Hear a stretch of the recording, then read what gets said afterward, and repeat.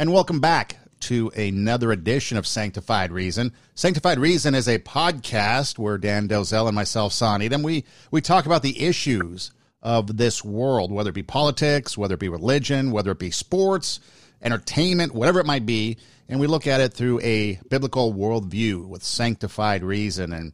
And Dan, you know, there's been a lot of things going on politically in the world since the last time we talked. And, you know, oftentimes when we have discussions, you know, outside of the podcast, you know, we like to talk about how things are going on in the world and kind of compare it to biblical times and the Bible and stuff like that. But it's always interesting because people call themselves Christians, they call themselves churchgoers, they call themselves by these things, these labels.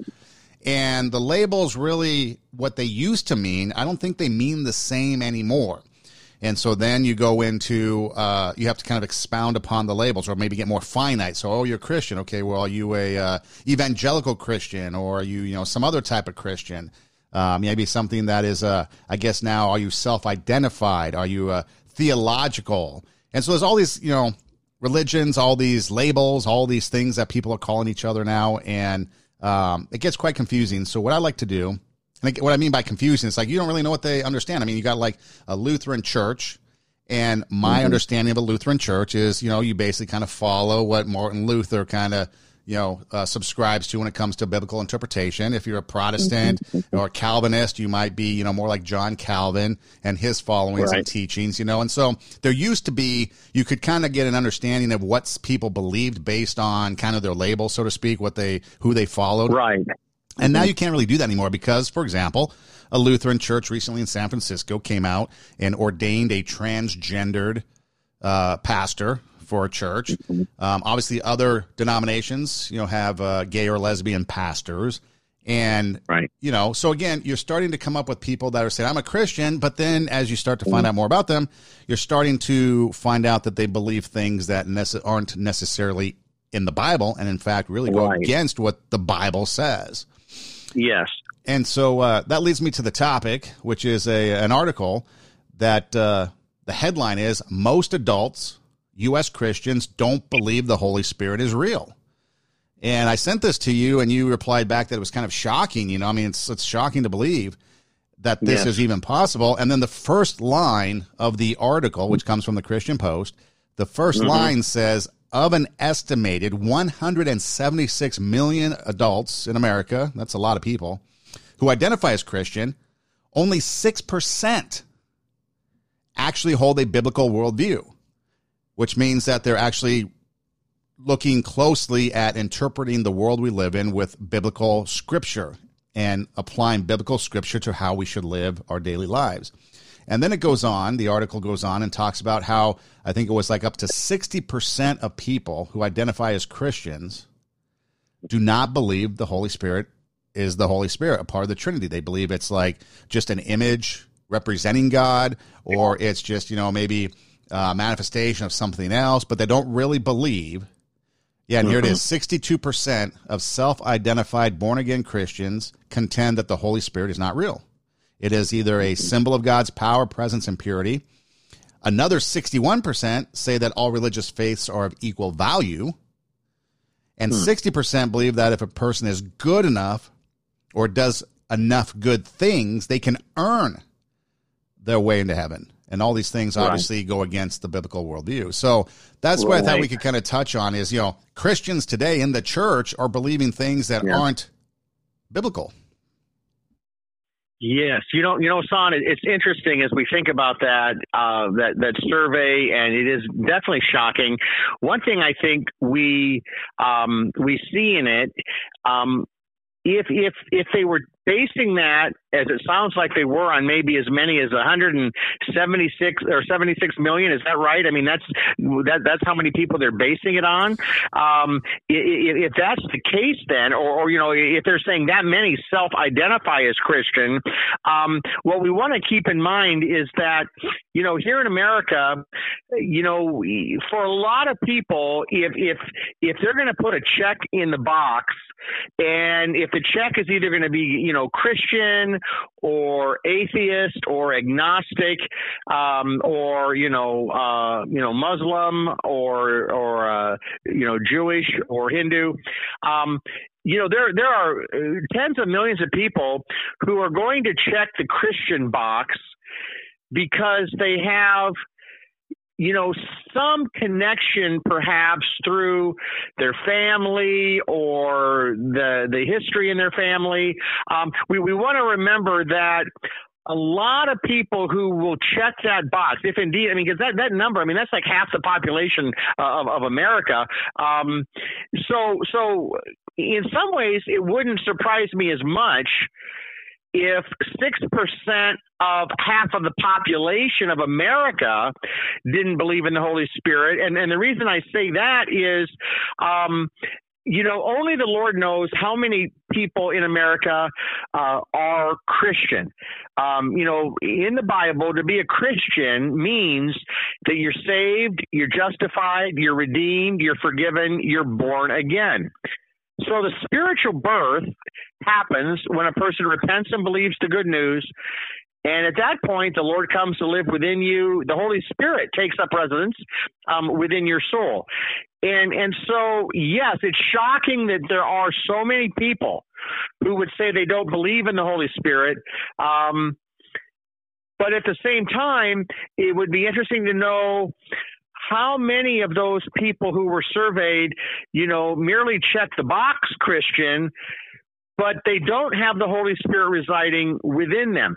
Because you really don't have to have much more than just a very, very basic understanding of Christianity to know that God consists of three persons, the Father, the Son, and the Holy Spirit.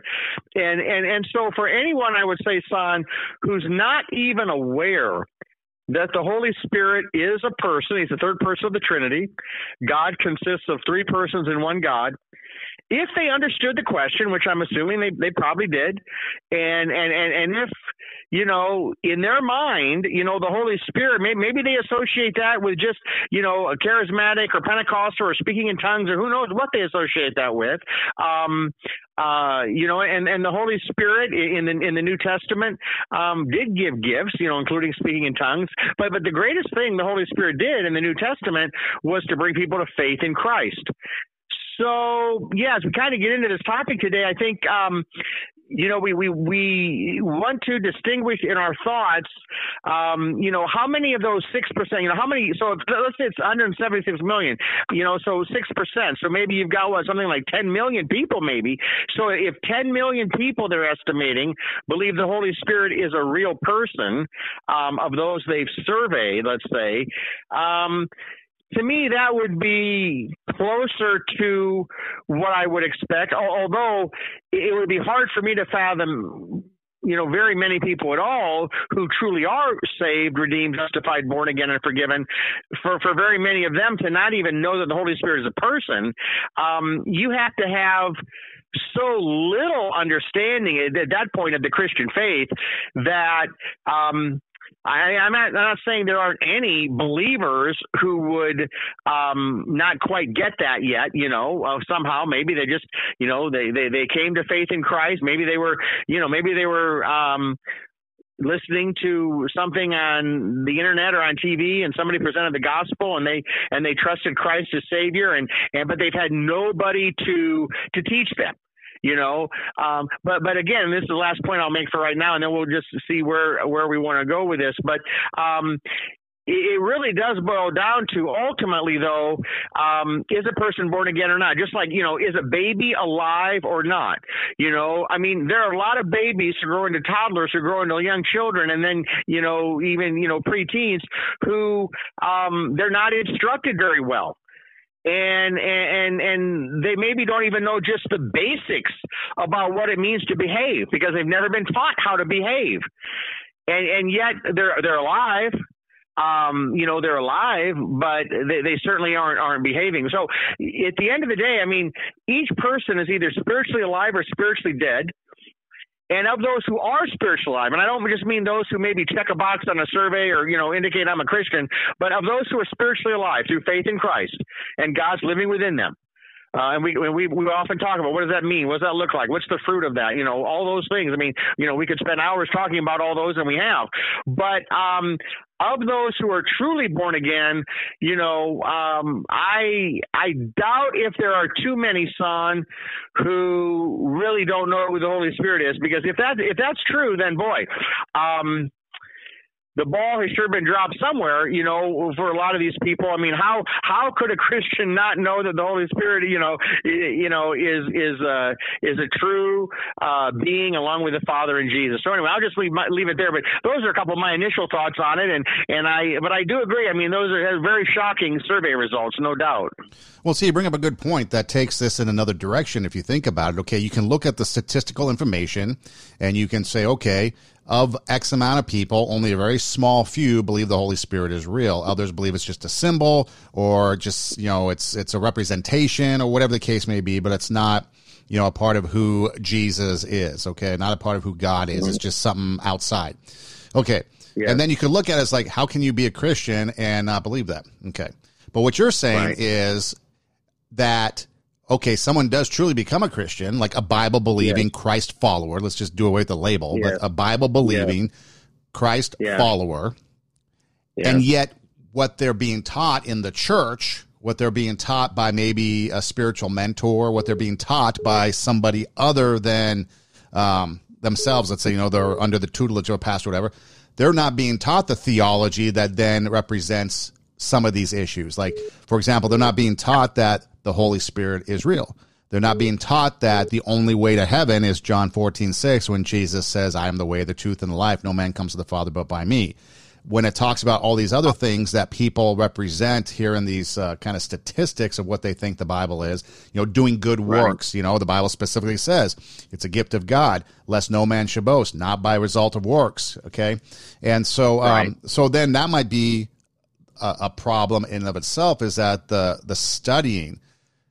So you've got the church, which becomes problematic, but then also you have this, so it's two things, and I hope it's not confusing. You got the church thing like you were talking about, okay, a young Christian now not being taught proper theology, proper Christian principles, but then two, a lackadaisical part on the new believer, because they're not doing their part in reading the Bible and going into Scripture and studying and meditating on it either. So it's kind of like you got two roads going parallel with each other, causing somebody, a new Christian, let's say, to believe in something that is less than what the Bible talks about. Well, that's right, son. And we've talked about, also this whole issue of, what happens when people, either stop attending church. I mean, of course, during COVID, we've had just a huge number of people who've stopped attending in person, and now they're just watching online. But what happens when a person either stops, being part of a Christian fellowship, or, they just even pull back from just feeding their own soul, like you say, on just, reading the Bible daily, regularly, watching and listening to messages online. Teaching is very important. Our faith needs to be fed. Think, for example, son, if like the thief on the cross who, Jesus told him, today you'll be with me in paradise. So there's no question that he became born again, saved, justified, redeemed, and forgiven there on the cross. He said to the Lord, Lord, remember me when you come into your kingdom. Now, I suppose somebody could try to make the argument that maybe he was a believer prior to that, and I wouldn't argue against that. But I mean, at a minimum, he was a believer there before he died. I mean, that is for sure. But where I'm going with that, son, is that now would the Bible have called him at that point a follower of Christ? Well, I would say yes, from the standpoint that the minute you become a Christian, Jesus becomes your Lord and Savior. Even it's like saying is an infant a child in the family? Now you really can't say they're are they a participating child in the family? Are they well? I mean, they're alive, they're in the family. But no, they haven't been fed enough or grown enough to really contribute a whole lot other than just their presence, which is all the family wants and enjoys and expects. I mean, that's all you expect out of an infant, and that's, all you don't have these higher expectations until they get older.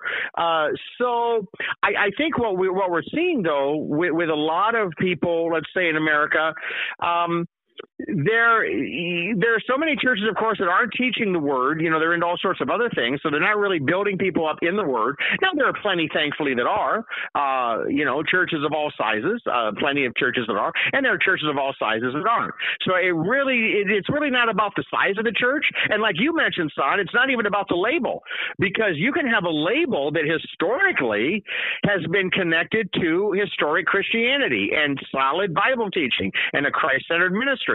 But then, like you say, you open up your newspaper, you go online, and you read, what is this? The first transgender bishop, in the mainline denomination, in the ELCA out there, and you're like, wait a minute. How can that happen? And, long before that, when they were, ordaining, people in same-sex relationships where there's an intention to continue in that relationship. It's never been the intention of any Christian I've ever known, or certainly any loving Christian. It's never been to single out, a particular sin, in that case, homosexuality. But the minute a society, a culture, a so-called church begins to say with one sin, let's say it's, gossip, or let's say it's adultery, or let's say it's homosexuality, let's say it's lying. The minute a church says, as some of these mainline churches have done, the minute they say, well, no, here's this one thing, it's no longer a sin. We're convinced it's no longer a sin. And as long as you only do it with one other person, we're gonna say that that's okay. So this is what's happened in America, and of course in other places in the world. So, and then ordaining people in same-sex relationships, of course, has led now to ordaining transgender individuals. And rather than counseling the transgender individual on just the basics of, DNA and chromosomes and biology and rather than counseling that person who has gender dysphoria, rather than counseling them on the truth, which is that, changing your mind about your gender does not change your gender. It just changes your mind. You can manipulate your body through hormone therapy and through surgery, but that doesn't truly change your gender. But when you've caved on either adultery, lying, gossip, or homosexuality, any one or all of those, and in this case, it certainly is one of them. When you cave on that sign, then you are in some real darkness as a quote unquote church. The Bible is very clear that everyone who confesses the name of the Lord must turn away from wickedness. So you can't promote lying and call yourself a Christian church. You can't promote adultery and call yourself a Christian church. You can't promote homosexual behavior and call yourself a Christian church. You can't promote gossip and call yourself a Christian church. So when that happens, as it is happening now, it's very problematic, and it's very dangerous for the souls that are sitting underneath that teaching. So that's just one example. As we've said before, though, Son, there's a far bigger problem in America with adultery and fornication than there is with homosexuality. Just statistically, we're talking numbers here in the survey and how many people don't believe in the Holy Spirit. So if we were going to, talk about, let's say, sexual sin, that's the one sin that, gets highlighted a lot. Well, there are far more people, engaging in adultery and fornication than in homosexual sin. So we have to be balanced in that and make it clear that we're not saying that one is worse than the other, or that somehow if a person is only committing adultery, let's say, or only committing fornication, then, well, that's not nearly as bad as committing homosexuality. Well, no. Biblically, sin is sin. It's not what sin it is. It's really what's the intent of the heart, and is there repentance, or is there the attitude that it's my body, kind of like with abortion. It's my body. I can take the life of the child. It's my body. I can do whatever I want with it. It's my body. I don't care what the Bible says.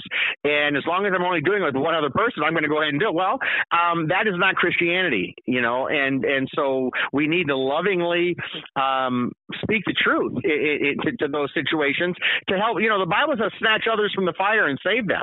It doesn't say, well, just tell people that whatever they do is okay. Whatever they change their mind about, they can make it, real. I mean, they can change their gender. They can, change their religion just by announcing, well, I'm a Christian, or I'm this, or I'm that. So there's a lot more involved than just what we announce about ourselves. And you kind of touched on that, Son. I mean, it really goes to the heart, and it goes to the change that Christ works within those who repent and believe the good news. Now, I've used this analogy before when I was producing a Christian talk show, the Frank Sontag Show. We read John 14:6 that says, I am the way, the truth, and life. No man comes to the Father but by me. Okay, that's what Jesus is saying. Then we ask the question to listeners to call in and answer. Based on John 14:6, is there any other way to get to heaven? And people would call up and they would give us the spiel about they've been to church since before they were born. They've been baptized 800 times. They've gone to 1,000, summer camps. They've done communion every single day, twice a day on Sundays.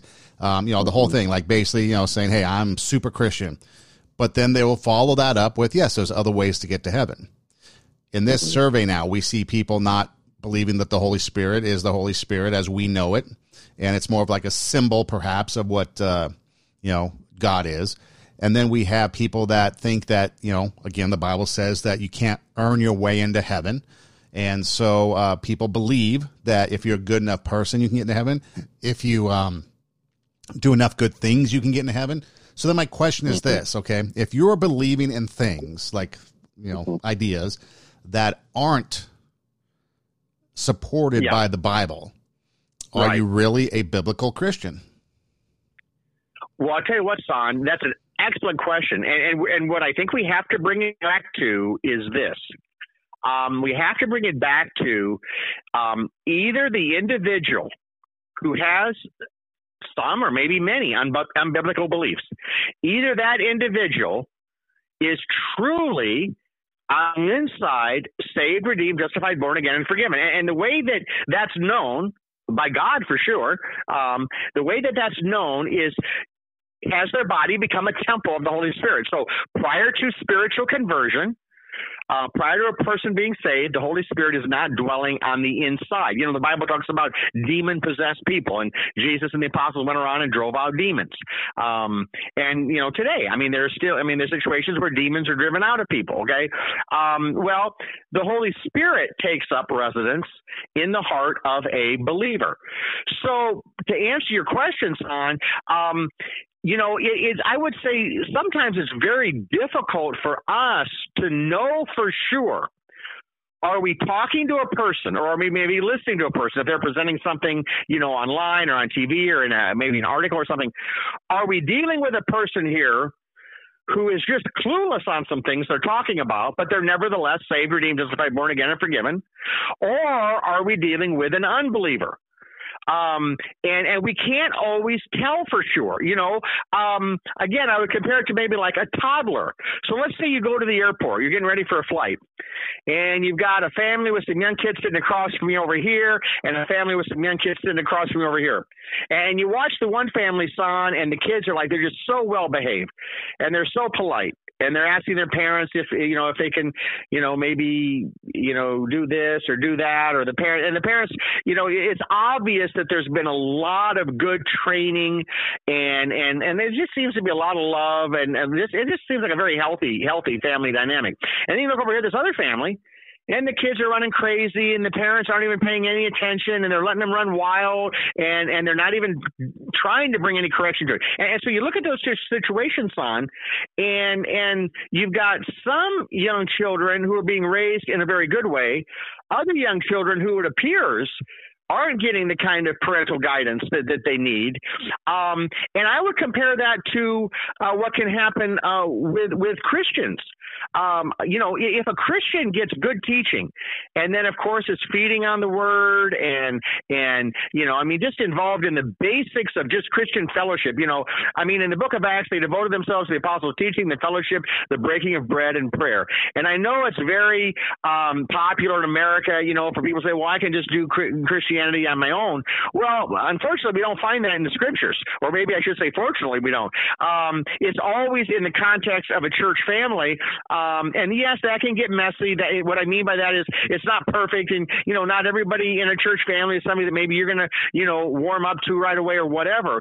But it is God's plan for His people to be in that community, to learn, to grow, and hey, fortunately, we're blessed to be able to all as Christians choose which church we feel led to be a part of, and obviously it would have to be a church where we appreciate and believe in the teaching that's being given, and just that it's a grace oriented church and not a legalistic church and all these things. But my point is, they devoted themselves to the apostles' teaching, the fellowship, the breaking of bread, and to prayer.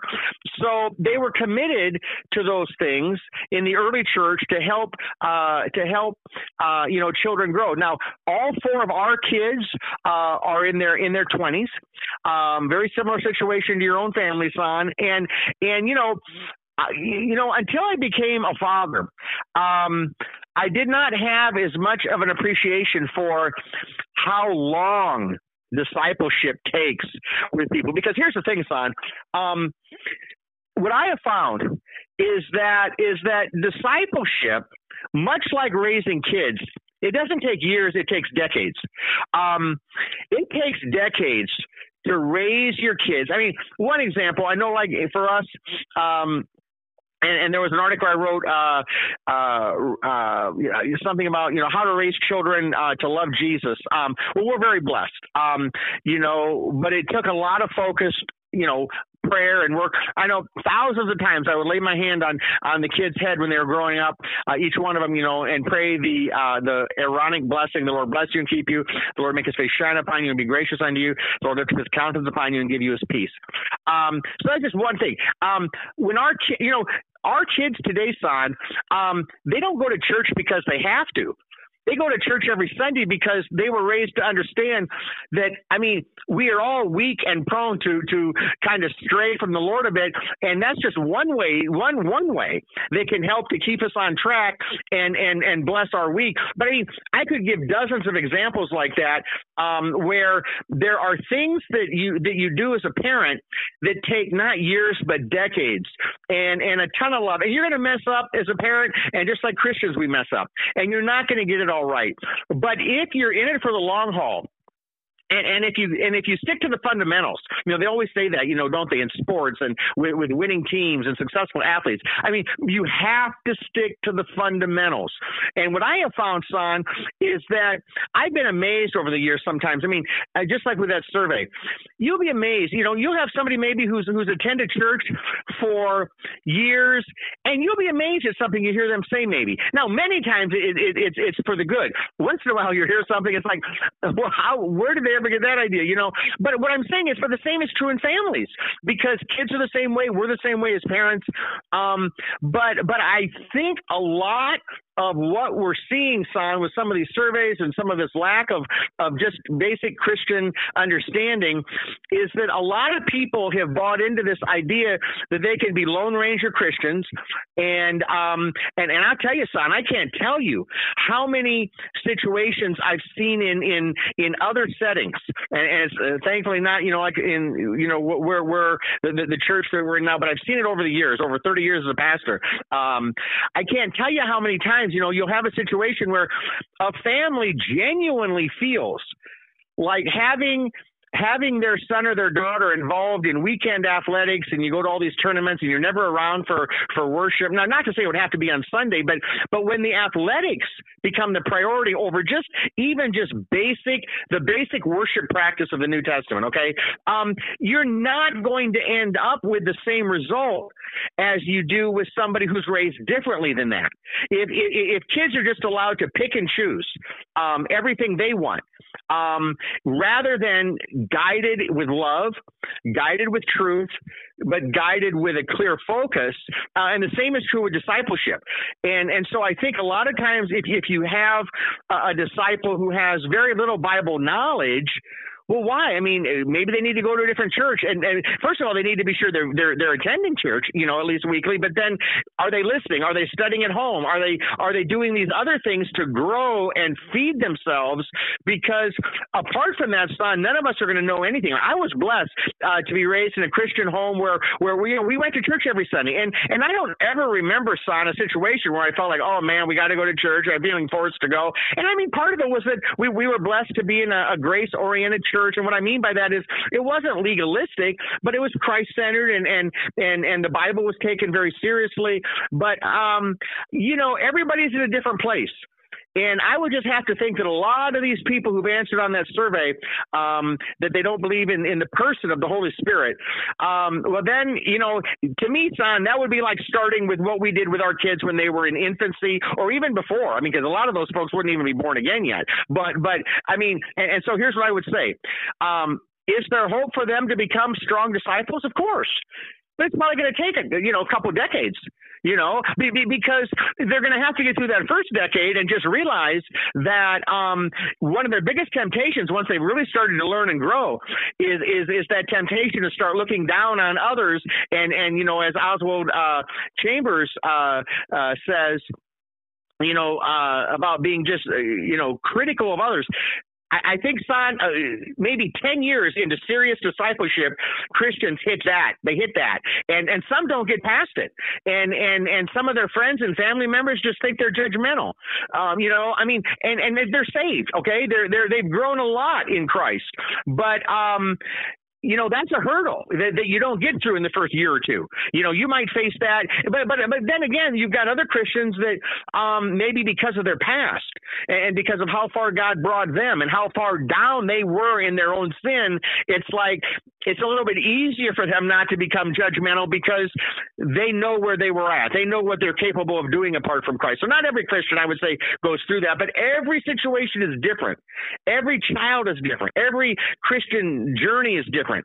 And we want it quickly. We want it now, and I would say something as just basic as not even having the correct answer on a survey about the Holy Spirit. That is something that could very well be pointing to just a lack of many things that have not happened over the last however old they are.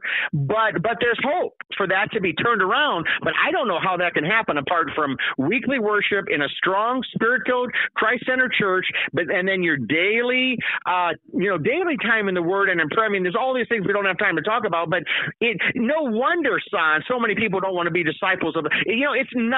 It's not for the faint of heart, and especially in America where there's so many distractions, so many material things that can get in the way. That is a picture of Christian discipleship. And until you've raised a child through their, let's say, into their 20s, whatever, you don't even know what that takes. The first 10 years, are key, but it goes beyond that, of course. So anyway, just a few thoughts, and didn't mean to go quite so long with that, but yeah, that's kind of how I look at some of those things. Now, one of the things, too, that I want to talk about was you wrote an article that was actually entitled, Are You Controlled by the Holy Spirit? And it goes to talk about, life as a Christian, a Bible-believing Christian, that you're filled with the Holy Spirit. And there's only two choices in life. You're either filled by the Holy Spirit or you're filled with your sinful nature. And that's the only two choices. Well, if you don't, and I want to get into that article, but I want to preface it by saying this. If there's people who profess to be a Bible-believing Christian or a Christian, but they don't believe the Holy Spirit is real, and they don't believe that the Holy Spirit is something more than just a symbol of God's power and whatever else they view it as, then how can they be controlled by something that they don't believe in? Oh no, that's right. So no, well, you're not going to be. And so I would say, to use that example, if you have a person who's professing to be a Christian, and then they turn around and say they don't believe the Holy Spirit's a real person, well, then it would just be a matter of sitting down with them, showing them, in the Bible, the clear teaching.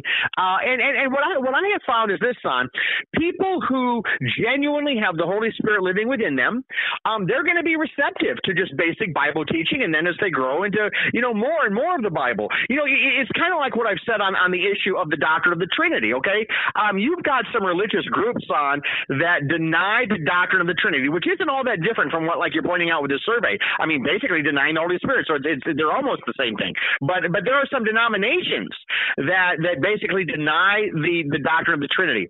But the thing I've observed is this, son.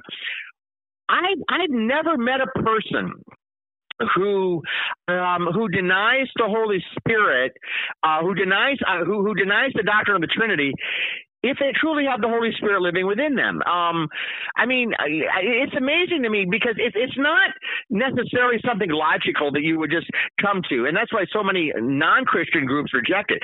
How can there be three persons in one God? It doesn't make sense. Okay, it doesn't make sense. It doesn't seem logical. But my point is, when we get saved, through faith in Christ, I don't find that genuine Christians, son, struggle with that doctrine. So what I mean by that is, if I'm going to be talking to somebody and they're going to just flat out deny the doctrine of the Trinity, or they're just going to deny the person of the Holy Spirit, okay? And even after I give them the basic teaching of that, then to me that's a very, very strong indicator that they don't have the Holy Spirit living within them. Because if they did, son, they're not going to be denying the very person who has brought them to faith in Christ. So, what we don't know with that survey is how many people maybe answered that just kind of in a flippant way, and maybe they, but I would say, if they don't even have the basic understanding of the doctrine of the Trinity, then we've got to start at the basics with people. And I don't think it's so much a matter of us knowing for 100% certainty, son, is this person a Christian or aren't they? I think it's enough for us to be able to say, well, we can certainly say they lack just the most basic Christian understanding of who God is. So let's go back to the gospel. Let's present the gospel. Let's see where they're at on that. Let's see if they're on board with the gospel, that they're saved by God's grace, what Jesus did on the cross for them, that their works cannot save them, and are they trusting in Christ alone? And then I would say, son, I've never run into a problem with people who say that genuinely, and you're talking with them or you have a class with them and they're believing that. And I've never run into anybody in that setting who's like, oh, but I don't believe in the Holy Spirit. You know what I'm saying? Nor have I had people come up to me and say, well, I don't believe in the Holy Spirit. What I find is that it's people in these non-Christian cults and groups, or it's these people who maybe check Christian, they check the box of Christian, but they in a lot of cases aren't even saved yet. Or if they are saved and they would check the box of not believing the Holy Spirit's a real person, then there again, we're not going to probably know for sure if we may not be able to tell for sure if they're saved or not. But you talk to them, you offer them the truth, and I would just simply say, son, anybody who rejects the doctrine of the Trinity, that God is three persons in one God, or anybody who rejects that the Holy Spirit's a real person, even after you're just sharing the truth with them, then to me that's a strong indication. You're not talking to a believer. You're not talking to somebody who has the Holy Spirit. In fact, you're talking to somebody who seems to be resisting the Holy Spirit, and you might be talking to somebody who's been given some very bad teaching on who God is. So I don't think we should ever assume that just because, and I know you're not saying this and I'm not saying this, but we should never assume that just because a person checks the box of Christian, I mean, the minute you deny the Holy Spirit as a person, that is a major red flag that you don't really seem to have even the most basic understanding of the Christian message. Now, if you do understand the gospel and you just haven't been, brought into knowledge on that, then let's cover that, and that's not going to be hard to cover. And your receptivity to it, is going to show whether or not, in many ways, the Holy Spirit's living within you or not. Because those who have the Spirit within them, son, they do not reject this basic teaching of the nature of God and the person of the Holy Spirit. And in those Christian cults where they're taught to reject the doctrine of the Holy Spirit. I mean, I've talked to some of them folks about the doctrine of the Holy Spirit, or the doctrine of the Trinity. They don't understand it. It doesn't make sense to them because in most of those cases, the Holy Spirit's not yet living within them. So, it's like it says in John, the anointing you receive from him remains in you, and you do not need anyone to teach you because that anointing is in you. The Holy Spirit is in you. And what it means is not that you shouldn't listen to Bible teaching, but it means God has imparted to you some knowledge, it's sanctified reason, the name of the podcast. God has imparted to you this understanding that you would not have on your own, and it's along with Scripture. It ties in with the Bible. Of course, it flows from the Bible, but it's on a higher level than human reason, because the man without the Spirit does not accept the things that come from the Spirit of God, for they are foolishness to him, and he cannot understand them, Paul writes, because they are spiritually discerned. So that's what I think we're talking about, Son, in this discussion today about, people who answer the survey a certain way. We're talking about a lot of people who do not yet have the Spirit, and that's why they don't have any discernment even about who the Spirit is. So, Dan, a biblical worldview is based on the infallible Word of God. When you believe that the Bible is entirely true, then you allow it to be the foundation for everything you say and do. So that's what to me, what a biblical worldview is. Everything you say and do is founded. You might not always follow, because the Bible says for all of sin, nobody's perfect, so we might not always follow, but we believe. No matter what I do, no matter what I say, my belief system will never change, or doesn't change. So I might do something wrong, but that doesn't mean that I think what I'm doing is correct, if that makes sense. So if I'm lying about somebody, that doesn't mean that I've changed my view on lying and saying lying's okay. Lying is still wrong, but I happen to engage in that activity. Okay. Yeah. Okay. So I have a couple questions I want to ask you. Yeah. And it's simple yes or no, no trick questions, no nothing. This was used on a survey. Right. And then I'll give you the results of what the survey. Again, this was a Barna survey. And so again, it's just the Barna Research Group. So it's just yes or no, no trick questions. The first question was, do absolute moral truths exist? Yes. Is absolute truth defined in the Bible? Yes. Did Jesus Christ live a sinless life? Yes. Is God all-powerful, all-knowing creator of the universe, and does he still rule it today? Yes. Is salvation a gift from God that cannot be earned? Yes. Is Satan real? Yes. Does a Christian have a responsibility to share his or her faith in Christ with other people? Yes. And finally, is the Bible accurate in all of its teachings? Yes. All right, according to the survey, Dan, congratulations. You are a part of only 9% of people that believe this. Wow. Only 9% of Americans. Only 9% of the people they surveyed said yes to every single thing. And to me, that's almost like a no-brainer. But anyways, I just thought that was interesting because those are some of the basic fundamental questions that people are being asked in some of these Christian surveys. And I mean, something that should be yes to pretty much everything. I mean, I can understand someone might get kind of a little bit more confused in some of the terminology, like what's absolute truth? What do you mean by that? Or some other things. But, you kind of throw out some of that. Did Jesus live a sinless life? Yes, the Bible says that. If you don't believe that, well, then maybe you need to, check yourself. Is Satan real? I'll tell you, Son, I've seen a startling statistic. I don't remember the exact number, but just a startling number of Americans do not believe Jesus lived a sinless life. And, as I heard Ben Hayden, the Presbyterian minister years ago in Chattanooga, Tennessee, I heard him say, if Jesus did not live a sinless life, then he doesn't qualify, to be anyone's savior. He needs a savior, and that one right there, Son, it's amazing how many people. I mean, how could you believe in Jesus as your savior if you think he's sinned? That's just so contradictory, So, well, I like to think of it this way. Okay, let's say, you're let's use baseball from Los Angeles, a lot of Dodger fans, okay?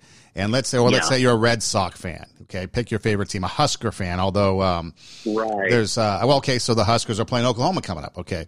Another big game. So you pick your favorite team, okay? I'll just use baseball for an example because the rivalry has been pretty violent as of times between the LA Dodgers and the San Francisco Giants for baseball. Okay, if I say I'm a Dodger fan, but I'm rooting for the Giants, or I'm rooting against the Dodgers, or I want to see someone on the Giants do better, or whatever the case may be, if my actions and my words do not support the fact that I'm a Dodger fan, people aren't going to believe that I'm a Dodger fan. If I say I'm a Dodger fan and I'm wearing somebody else's jersey or hat, maybe a Giants hat or Giants jersey, people are going to think I'm a Giants fan, even though I say I'm something else. So yeah, you're a fair weather fan. Yeah. So we are known, our belief system can be known by our actions. Correct. And so for us to be known, whether we are controlled by the Holy Spirit, as you write, or not, comes down to the fruit of the Spirit. And you have love, joy, peace, patience, kindness, goodness, faithfulness, gentleness, and self-control. So these are some of the things that we can judge ourselves by and judge others by as to whether or not they're controlled by the Holy Spirit. Well, that's right, Simon. And in Romans 8, Paul writes, those controlled by the sinful nature cannot please God. You, however, are controlled not by the sinful nature, but by the Spirit, if the Spirit of God lives in you. Which that goes back to what I've been saying here today about how critical it is that the Spirit live in you, which happens if you're a believer. I mean, Paul, in the very next sentence, he says, and if anyone does not have the Spirit of Christ, he does not belong to Christ. But if Christ is in you, your body is dead because of sin, yet your spirit is alive because of righteousness. So there is a spiritual work that God does within us when we are saved. And then it's a matter of us, looking to the Lord's strength to say no to those things that go against his will. And that's what, Titus says, that the grace of God teaches us to say no to ungodliness and worldly passions. And so that then becomes, I think, one of the biggest goals for a Christian is to say no to the things that will interrupt the work of the Holy Spirit in our life, just as the Bible says, do not put out the Spirit's fire. But you're exactly right, son, that yes, those who are followers of Christ are controlled by the Holy Spirit, whereas, as Paul writes, those who live according to the sinful nature have their minds set on what that nature desires. But those who live in accordance with the Spirit have their mind set on what the Spirit desires. The mind of sinful man is death, but the mind controlled by the Spirit is life and peace. The sinful mind is hostile to God. It does not submit to God's law, nor can it do so. So, just really what is happening in the mind of an individual is such a strong indicator of whether that person is connected to Christ or not. And then as Christians, of course, we know it's very important that we stay under the fountain of God's living water through the Word. As we pray, as we seek to do the Lord's will. One of those questions had to do as we seek to lead others to Christ. We need to cooperate with the Holy Spirit. We can't just say, well, I'm saved now. I'm going to go to heaven and now I'm going to do my own thing. Well, that's not Christianity. That's not Christianity at all. I had a text from somebody earlier this week from somebody at church, and they were in a dialogue with somebody online, and it had to do with the issue of, salvation and works and faith and all of that. And so I sent him right away a link to an article I wrote years ago. I think the title was something like Salvation without good works is an oxymoron. There is no such thing as being saved and then not doing good works. People say, well, you're saved by your works or your faith. Well, no, you're saved by grace through faith. And genuine faith will produce good works. Jesus said, you'll know them by their fruit. Martin Luther said, you don't have to tell an apple tree to produce apples. A genuine apple tree will. Unless the tree is dead. So that's what James is getting at. Not that the fruit makes you a Christian, but it's the result of having Christ live in you. Jesus said, I am the vine, you are the branches. If a man remains in me and I in him, he will bear much fruit. And what's just really a shame, son, is that in some of these cults and some of these non-Christian groups, they have a lot of zealous people who are out there trying to produce a lot of their own fruit. But the problem is you can't work your way into heaven. You can't work your way into being converted. you can only work after you've been converted. I mean, you can only work in a way that pleases God. But you can be busy. I mean, there are people in some of these groups, son, they spend hours, at least some of the young people spend hours going door to door. But that won't save your soul if you're not trusting in Christ as Savior. I mean, my goodness, you could be Mother Teresa over in Calcutta and doing all of that noble work. But even if a person did that, son, but they were relying on the law for their salvation, relying on their works, they would be lost. Because if righteousness could be gained through the law, the Bible says Christ died for nothing. So we've got to bring people back to the gospel, make sure they get grounded in that. We've got to keep, emphasizing the gospel, but also teaching the whole counsel of God, and the productive Christian life will come from that. Just like productive lives in young people will come with decades of the proper training. But let's say somebody has not been in their son or daughter's life for, 17 years. And now they're going to come and try and have 1 year with them. I mean, they're going to be able to accomplish some things, but you're not going to have nearly the impact that you would have had if you just spent hours every day with your child, with the things that are necessary to train up a child in the way they should go. And so much of that is just, spending time together, loving one another, enjoying one another's company. I mean, what good is a relationship if you don't enjoy being together? But that can happen from day one. And there's no reason, son, that any parent ever has to lose the joy of being with their kids as they grow out of infancy. And I think that's where a lot of people make a mistake. They've been told by the world, well, your kids aren't going to want to spend as much time with you. They're not going to want to do this or do that, And I just think it's a shame. I know Tammy and I are so thankful for the wonderful relationship we have with all four of our kids in their 20s and how much great time we have with them to this day. And it's never been a thing where, they don't want to, hang out with us or anything. It's just been the opposite of that. And they have a lot, they have all their friends and these other things they do too. But but it takes decades. It's not something that can be accomplished in a year.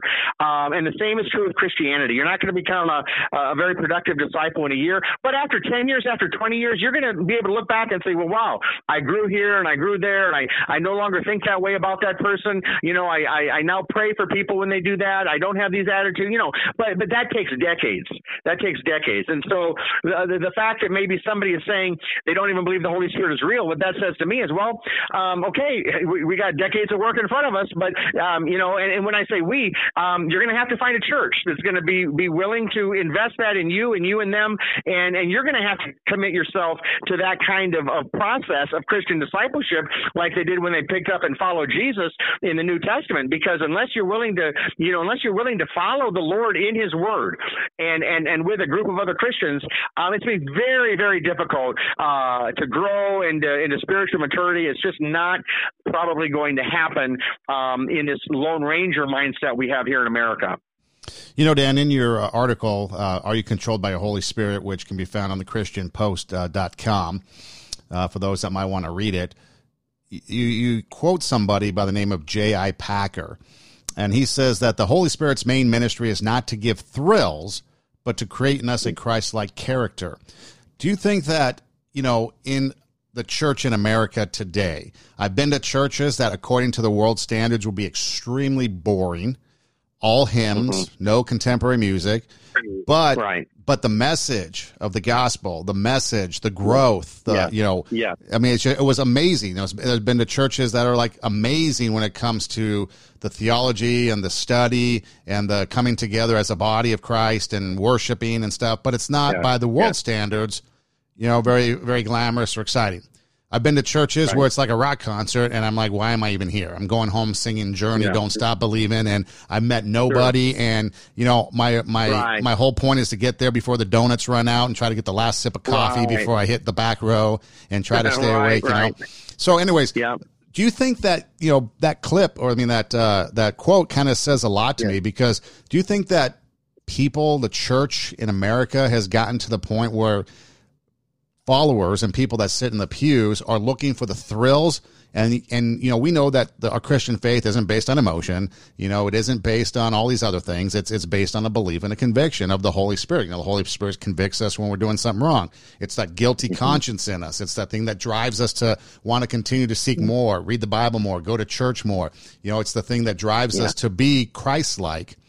But do you think that we've gotten to the point in the westernized church where the thrills have kind of outweighed, and if it's not a thrilling experience, that mountaintop experience, then we're just not going to really be a part of it, and we miss out on the Christ-like examples, studies, etc. Because think about it, in the Bible, Jesus is, basically he's on the side of the Sea of Galilee, talking. He's just like walking around, and then all of a sudden, there's a crowd. Okay, so maybe I'll teach these people. Or, he's sitting with his disciples and he's just talking to them. There's nothing really glamorous about his ministry when it comes to what the world would think is glamorous. And in the church today, it used to be where you had the hymns or the singing, and then you had the reading of the scripture. We all brought our Bibles, and then it was the minister that was up there, the priest, the pastor was preaching, and we were following along. And now we've got the screen, and we don't bring our Bibles because it's up on the screen, so we can't really fact check, so to speak, what the preacher's saying. The music guy, he's writing his own music and then hawking his CD at the bookstore, and we're singing his songs, and it becomes this thing that is like, and then people are like bored because there's not enough drums, there's not enough lights shows, there's not enough smoke. And it becomes, the thrill is gone, as B.B. King said. The thrill is gone, and so therefore church is boring, and I want no part of it. Yeah, Son, what it makes me think of is something that D.L. Moody said one time when he was visiting with someone, and this person told D.L. Moody that, I don't go to church, there are too many hypocrites in the church. And D.L. Moody responded by saying, well, for every hypocrite in the church, I can show you 100 hypocrites in the world. What I think about, Son, in terms of, people seeking thrills and that getting in the way of growing in Christ, I think there are definitely situations, especially in some churches, where they are more, they seem to be more about like entertainment and a lot of, just excessive emotion and maybe, people are just looking for the next mountaintop experience rather than just the steady diet of the Word of God. So I do think that there are situations like that where people are seeking thrills rather than just the presence of the Holy Spirit through the faithful preaching and teaching of the Word of God. But I would say this, Son, and it might be similar to D.L. Moody's quote about 100 hypocrites in the world for every one in the church. For every one person who attends church seeking thrills, there might be 100 people, Son, seeking thrills on the weekend outside of church who are not in church at all because they're seeking thrills. They're seeking what they perceive to be the kind of thrill that they need that weekend, rather than the Word of God. And because I think there are a lot of churches that are not into the excessive, stuff. Some of these mega churches and some others are, and smaller ones too, and a lot of mega churches that aren't, for that matter. But so again, it's not about the size of the church. But I think maybe for every one person in the church who is not growing because they're seeking thrills rather than just having the Holy Spirit feed them to the Word, you've probably got 100 people who are either at the lake or they're involved with this athletic team. That's their commitment. Their commitment is to go out of town every weekend with a sports team, and they don't have a day of the week they get together with other Christians. I mean, I think those are the thrills in America that are keeping tens of millions of people from a life of discipleship. And I mean, obviously, you've got situations in a lot of churches where, well, you've got to go to that one guy's comment about the hypocrites. Okay, so you got somebody in church here, and he's just judgmental, or she's just gossiping, or this or that. Okay, so they're at the hospital, they're sick, and they need to be addressed. Those issues have to be addressed, but then you've got all these other people who aren't even there yet. It's kind of like with what was going on in Afghanistan. I mean, you had all those poor people outside the airport, all those people inside the airport, many who had needs and physical needs, and many being stopped by the Taliban, not being allowed to get in.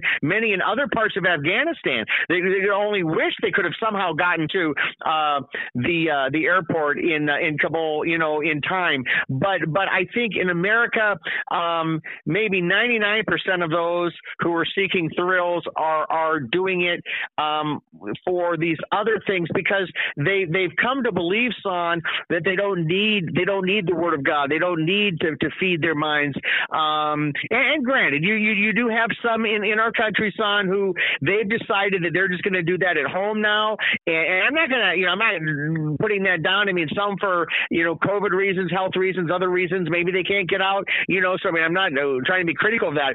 I do think if at all possible, it's best if a person can gather with other Christians. I mean, the Bible makes that clear that we're not to, forsake the assembling together with one another. But I think there are situations where, I mean, I'd far rather have somebody being fed, on their computer from a message, a solid biblical message, and reading their Bible every day. And I mean, hey, that's a big plus and a big need.